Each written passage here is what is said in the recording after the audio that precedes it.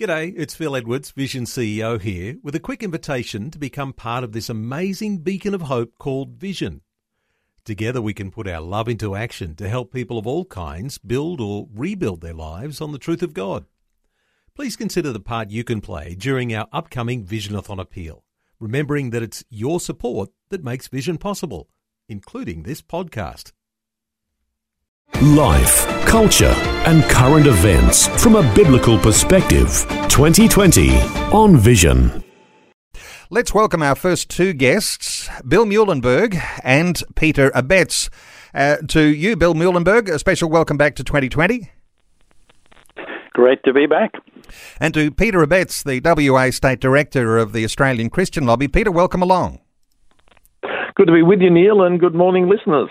Peter, let me start with you here, because one of the fears that a lot of people in WA appear to be reflecting is that if the McGowan government is returned with a majority in the lower house and also in the upper house, the danger of a total control in WA if both houses are in the hands of Labor. Is this the sort of thing you've been hearing as you've been talking to constituents on every side? Yes, look, that is certainly a concern from those that are on the conservative side of politics. But I think one of the things that people actually overlook in this whole discussion is the fact that our Westminster system of government depends on an effective opposition. And even at the current makeup of the Parliament, 13 Liberals and a handful of Nationals, it's simply not enough. It's not a big enough workforce to actually monitor all the legislation, all of the government's activities. And so basically what's happened in the last 4 years is that the Labor government has actually got away with a lot of things which, if there had been more people in the opposition, they wouldn't have been able to get away with as easily. And my fear is that if there's only, as they're predicting, only 3 Liberals in the lower house and perhaps 4 Nationals in the lower house, that would effectively it would make the whole system dysfunctional. Because the opposition can't operate with such a small workforce. So that's the one aspect. And then the upper house, of course, if the Labor and Greens were to control the upper house, then there would be no check or balance or careful review of some of the, it's called social engineering legislation that Greens and the left wing of the Labor Party will almost certainly put pressure on McGowan to let them introduce into Parliament things like in the some of the other states, abortion to birth, for example, which is on Emily's list of things that they would want to see. The whole thing of so-called gay conversion therapy ban, and how to define that, as we saw from the Victorian legislation. So there's a whole lot of issues there that people really need to think carefully how they vote, because just because McGowan's supposedly done well with the with dealing with COVID, what amazes me is just how short people's memories are, because it was actually the Liberal leader, Lisa Harvey, who called for the borders to be closed, and she was abused by McGowan and the Health Minister and the Treasurer for being a scaremonger and destroying the economy, etc., etc. And then sometime later, McGowan actually did close the border, and now he gets all the credit for closed the border. And of course, closing the border plays to West Australian parochialism that we don't trust people in the east. There's a funny little joke about people saying in Perth, why wasn't Jesus born in Perth? Because they couldn't find 3 wise men in the east, kind of mentality. So that's part of the picture that really concerns me, is the inability of the democratic system to function well if there is such a small opposition in the lower house. And then basically, if they get control of the upper house, they can rubber stamp everything going through. Bill Muhlenberg, when we talk total control, the upper house and the lower house in the hands of one party, and oftentimes people will say, as long as that suits my political bent, I'm fine with that. And then the worries come from if you're on the other side. This idea of total control, when you've got a righteous government, everyone would say that's wonderful. If you've got a government that is likely to be swayed in all sorts of directions that might create even anti-Christian policy and laws, that does create a concern. What are your thoughts for what happens when there is total control and when there are policies that are outside of what we think of as a Christian context? Yeah, well, quite right. As it said, if you don't learn from history, you'll repeat its mistakes. And we can also say, related to that, if you don't learn from other states, right, you're also going to get into big trouble. And sadly, we can give you plenty of lessons from here in Victoria. We know all about what it's like to have effectively labor domination throughout, and for quite a while now. A lot of terrible anti-Christian, anti-family, faith, and life policies, all because of this stranglehold of power. Look, we got the same problem. Labor government voted in a second time, bigger majority, lower house. Even if they don't have all the numbers in the upper house, it doesn't really matter, because if you have the so-called independents, the crossbenchers, smaller parties, if they end up doing grubby deals with the government, which is exactly what's been happening here in Victoria, well, guess what? You've got effectively, you might as well have them all Labor anyways, because we've had Dan Andrews doing little backroom deals with most of these crossbenchers, making them promises for whatever they might want in return for supporting the government in what it wants. So we've seen this especially played out in the past year. Dan Andrews is a control freak. He loves his power, as it seems most Labor premiers do. I mean, they're little mini dictators trying to outdo each other, whether in Queensland, WA, Victoria, South Australia.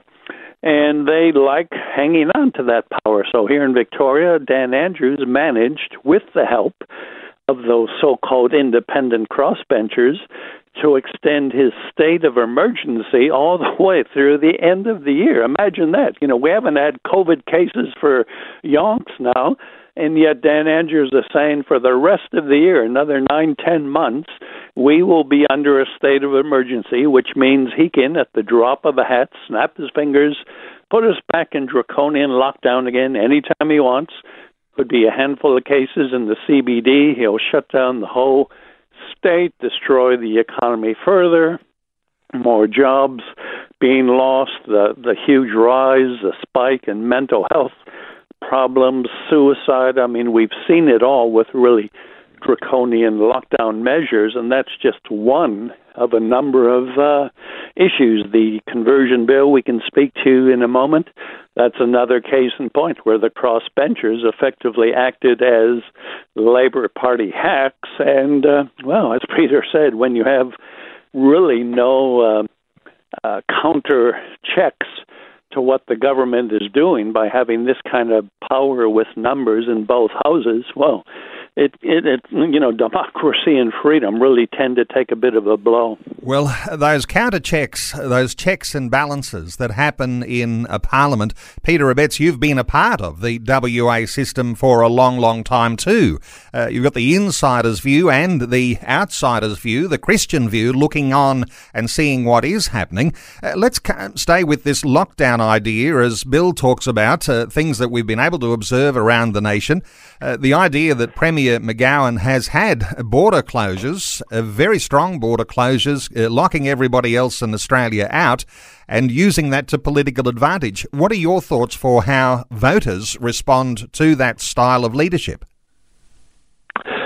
Look, I think they've done, and the media have done a terrific job at generating fear about COVID, and COVID certainly is not to be taken lightly. I'm not suggesting that it should be, but I think it's been blown out of proportion to the point where so many people are so fearful of it that locking the border seemed like a good idea. And of course, if you don't depend on tourism, if you don't depend on a small business to generate your income, everything was fine. Like if you're a public servant, if you're a retiree, hey, nothing's changed. But the people and in Western Australia, so many people work in the mining sector, which is unaffected pretty much by the lockdowns, most people's income continues to go as normal. But the difficulty is for small businesses. They are just, so many people have lost everything, bankruptcy, etc. They're facing that reality because of the closed border situation and the lockdowns, etc. And like I often say to people, "Oh no, Mark McGowan's done a great job." And when we had a lockdown again just a little while back, they said, "Oh no, that was a good thing." And I said, "Do you think it would be a good thing if every time there's a lockdown, the government took, say, $3,000 out of your bank account?" I said, "What do you mean?" Well, I said, the reality is that for a lot of people, it's not just $2,000 or $3,000, it's a couple of $100,000 that effectively gets taken out of their bank account. Oh, I never thought of that. And that I think the capacity to think through the consequences of things is very frustrating for me, watching that so many people just do not think through the consequences of some of those things which on the surface look very good. When we had some security guard who had the more contagious version of it and zero community spread. Why the rest of the state had to be locked down just doesn't make sense to me, and costs a lot of people a lot of money, and just the whole stress situation that goes with that. But the reality is that on the whole, West Australians think it's wonderful, and Mark McGowan, according to this morning's West Australian, 79% of people view Mark McGowan very positively, only 12% negatively, 9% are uncommitted. So when you've got a leader who has 80% support virtually, it makes it very difficult for the grassroots of the other side of the political spectrum to get much traction. Huge leadership, and when the polls come down with those sorts of numbers, it means that the Premier is incredibly popular, and that's why everyone's predicting that he's going to be swept into another 4 years and both houses of Parliament. Let's just stay on this national big picture issue for a moment here. Bill Muhlenberg, you can see from a distance, and as you say, you're in Victoria, an outsider's view of what you see in WA. Are people in WA who see the Premier as doing wonderful things in protecting the state and bringing that safety, and yes, COVID has been a big issue. This idea of being quick to exchange our freedoms for the idea of safety. I wonder whether you've got a thought here that might speak into the WA context. Well, yes, as you can imagine, I sure do. I mean, we've been talking about this, Neil, haven't we, for the whole past 12 months. The erosion of freedoms, the squashing of basic human rights, all in the name of really power-hungry political leaders who are pushing fear, as Peter said. It's panic porn. People are living in so much fear and paranoia over something that still has taken a relatively, every life lost is a tragedy, but the numbers are very low, and the main numbers, of course, were here in Victoria due to the complete bungling of our Labour Premier. So over 800 deaths directly attributed to his complete inability to do basics on hotel quarantine. So, it's been a huge issue. We've been talking about it all year. And as you say, it's scary because it's one thing to have almost a dictator kind of leader, somebody who just loves the power and control. But for me, the really scary thing has been that the masses have tended to think, this is just fine, right? We've got high popularity polling for our own Premier. Well, same in Queensland. In fact, she was re-elected as well. So, that's the scary bit when you've got the masses so fed on panic, paranoia, and fear. We've discussed how, again, history, learn from history. Governments have used a crisis, governments have used an emergency, really ramped up the fear, and guess what? The masses will go along like sheep and do whatever they say, including being willing to see their basic human rights and freedoms stamped on. And, look, one of your guests that you often have does live in Perth, Augusto Zimmerman, the law professor. He wrote a whole book on this recently on COVID and the really squashing of human rights. I happen to have a chapter in that book as well. But, this is the kind of thing that concerns so many of us. A crisis like this can be really ramped up. Governments can use it for their own purposes to get more power. And, come on, if we don't learn from history, we can see how freedom and democracy can indeed come to an end if we're not very careful and we don't make sure there are some sort of checks and balances in place. In Perth for Vision National News. This is 2020 with Neil Johnson, helping you make sense of life, culture and current events from a biblical perspective. 2020 on Vision. Our special edition preview to tomorrow's Western Australian state election. Our two guests this time, Peter Abetz, who is the Western Australian State Director for the Australian Christian Lobby, and Christian cultural commentator Bill Muehlenberg. Peter, let me come to you. You wrote to politicians on all sides asking them their thoughts on some very particular policy issues. You sent that letter out. I wonder if you can give us, in a nutshell, what you asked them in the letter and then what sort of responses you received. Well, I think one of the things that I first would make the comment is that the arrogance of Labor and Greens in simply refusing to respond to our letter. And in Western Australia, we represent about 20,000 voters. So you would think that they would have some interest in letting us know what their position is. But Mr McGowan has refused to answer the question whether they would introduce Victorian-style change or suppression type of legislation, the so-called anti-gay conversion laws, which are so draconian. I know James Parker is going to be talking about that later in the program. But it's interesting, the Australian Christians, One Nation, Liberal Democrats, Shooters and Fishers have all said they would oppose that sort of introduction. The Liberals and National Party said they don't have any policy to introduce that, so they would give their people a free vote if Labor were to introduce that legislation. But Labor has given every indication that they are seriously considering introducing that, and Greens certainly support that. So that's a real concern. The other big one is the whole issue of allowing parents to opt for watchful waiting for their gender dysphoric children rather than pushing them into the hormone-type therapy. Again, Australian Christians, One Nation, Liberal Democrats, Shooters and Fisher said they would certainly support the watchful waiting approach. Liberals and Nationals said, look, it's not on our policy horizon, but we would certainly give our people at least a free vote on that.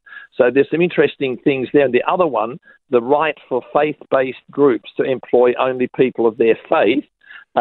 All parties support that, with the exception of Labor and Greens. And that should be of real concern to Christians, or any faith-based group actually in Western Australia, that if Labor and Greens control the upper house, then Christian schools will almost certainly lose the right to exclusively employ people who live and by the faith of that organisation. So that really is really tragic. I believe would be a tragedy for religious freedom.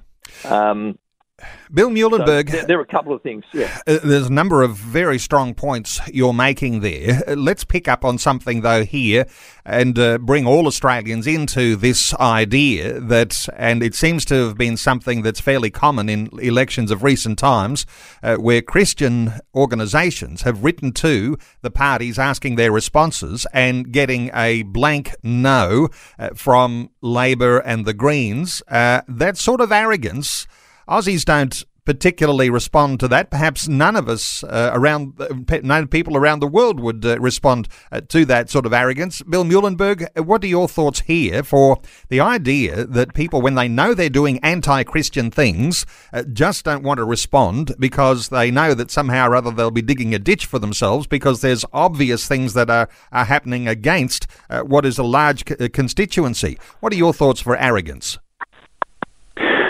Yeah, well, it certainly is arrogance, and the sad truth is it'll get much worse. The more power a single party has, the more they're going to try to get away with murder, and the more proud and cocky they will be. And, we know that, as Scripture says, before, pride leads to a fall. Now, speaking carefully here, but our Premier in Victoria had a fall. He fell down some steps. He's in hospital now, so we pray for his recovery. But one of the things I'm praying for, and maybe many other Christians are praying the same thing, that he becomes a whole lot less arrogant and cocky and proud, which he really has been. He just believes he can get away with anything he wants, and especially any anti-Christian agenda. He exalts in pushing these things. So let's all pray, at least for him, Dan Andrews, as he's recovering in hospital, that, I say improve or remove. I pray he's gloriously saved, has an encounter with the living Christ, and really starts thinking about his life in a serious manner. And as a kind of closing reflection, I guess I always say two things with politics and elections. On the one hand, Christians have obligation to be salt and light. We should take politics seriously. Too many Christians aren't involved, aren't aware, but they should be. But on the other hand, of course, politics at the end of the day can't save. No party or politician is going to bring the kingdom of heaven on earth. So we got to kind of get that biblical balance. So there's limits to politics, but Christians need nonetheless to take much more seriously their calling to be salt and light and to love their neighbors as themselves. Let's come to some of the issues, perhaps big picture, the actual election that's on tomorrow, and there'll be a result tomorrow night. Peter Abetz, let's talk about Zach Kirkup for a few moments here. About 2 weeks ago, he's basically conceded the election. Considered an Armageddon scenario for the Liberals. In fact, there's even possibility the Nationals could become the new opposition in WA.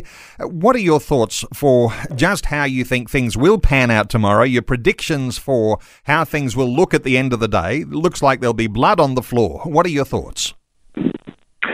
Look, I think if the polls are anything to go by, it's going to be a real disaster for the Liberals. I think there's no question about that in the lower house.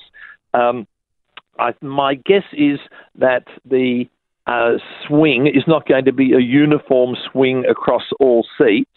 So I think there could still be a few little surprises, but I don't think it's going to be, predicting there'll only be 3 Liberals in the lower house. My hope is that there would be a few more, just simply for the sake of getting a working opposition for the Parliament to be able to function properly. But I think there's some excellent candidates in some of the very marginal seats, and who knows what the result may be in some of those areas. But I think the Liberals have misstepped in some ways, like Zach's Kirkup's policy announcement about the government becoming carbon neutral and closing all the government-owned coal-fired power stations. That did not go over well with the core Liberal constituency, and I think some who were perhaps flirting with the idea of voting Labor just for once may have tipped them in that direction because McGowan said that's crazy, we can't do that. So I think he's shot himself in the foot a bit there, and the way they handled their costings announcements yesterday, that was not well handled. So there's a few things where the Liberals really haven't done themselves any favours at all. So I think it could well be that we'll have to wait close to a week before we'll actually know the full result in the upper house, because West Australians tend to vote quite differently in the upper house to how they vote for the lower house. And in the upper house, you've got 6 states divided into 6 regions, and each region elects 6 people. And so just how those 6 seats in each region will be won will very much depend on flows of preferences, and that can take quite a while for counting to make that clear. Okay, let's turn we're going to have to be patient. Yes, we'll be patient with that upper house result. Let's come to some of the resources that we can draw attention to today. A number of different resources coming from different foundations, and they're Christian foundations. But Bill Muhlenberg, you've been a part of the Australian Christian Values Checklist, a single-page document with a table form where you've got green ticks and red crosses and a few question marks where there's an unknown position. But right from the Australian Christians to One Nation, Shooters and Fishers, the Liberal Democrats, the Liberals, the Nationals, the Labor Party and the Greens, a one-page look at where those parties stand on crucial issues, and oftentimes those ones that have that ethical Christian flavour to them. What are your thoughts for people checking out these sorts of lists before they actually cast a ballot and before they're sending whichever party into the parliament? What are your thoughts? Yeah, well, we have to be, of course, informed voters. Just going in and closing your eyes and putting your finger down doesn't cut it for the Christian. We need to know where the parties stand. There's a lot of good such checklists already, as you mentioned. ACL, Family Voice do a great job. Our Christian Values Checklist, we've done now, 15 years, every state, federal election. And as you say, it's a quick look. If you don't want to look at all the questions in detail, you can just tell by the colors, right? We kind of arranged them so the ones that would have the most pro-Christian, pro-family credentials are kind of on one side leading to the other. So, the Australian Christians get a complete 100% red field of checks, whereas you go to the other extreme, the Greens, I think they only have 2 out of the 20 questions that we would be happy with. So it gives you at a glance a very quick view of, well, in this case, 4 major parties, 4 minor parties. And sure, if you got time, look at those 20 questions carefully to see. We spend a lot of time trying to make that as accurate as we can, a lot of research, past voting records, what their party platforms now say, what their websites are telling us. So we try as hard as we can to give you a very accurate and informed, but still quick at a glance kind of look at where the main parties are at and how that may help you as you go to the polls on Saturday. Okay, and the website for the Christian Values Checklist is christianvalues.org.au. Peter Abetz, you've done some significant research too. The Australian Christian Lobby has a dedicated website, the wavotes.org.au website, and on there you've got your own research, not only into the parties but also even individual candidates. So what will people find if they go to that wavotes.org.au website as the most important and valuable thing they'll find? Look, I think the questions, or the answers rather, that the parties gave to important questions, that's on the opening page of the website. The top of the list is party answers to important questions. I think that's probably the most significant one. And then the letter that Mark McGowan refuses to answer, we put that full letter up on there.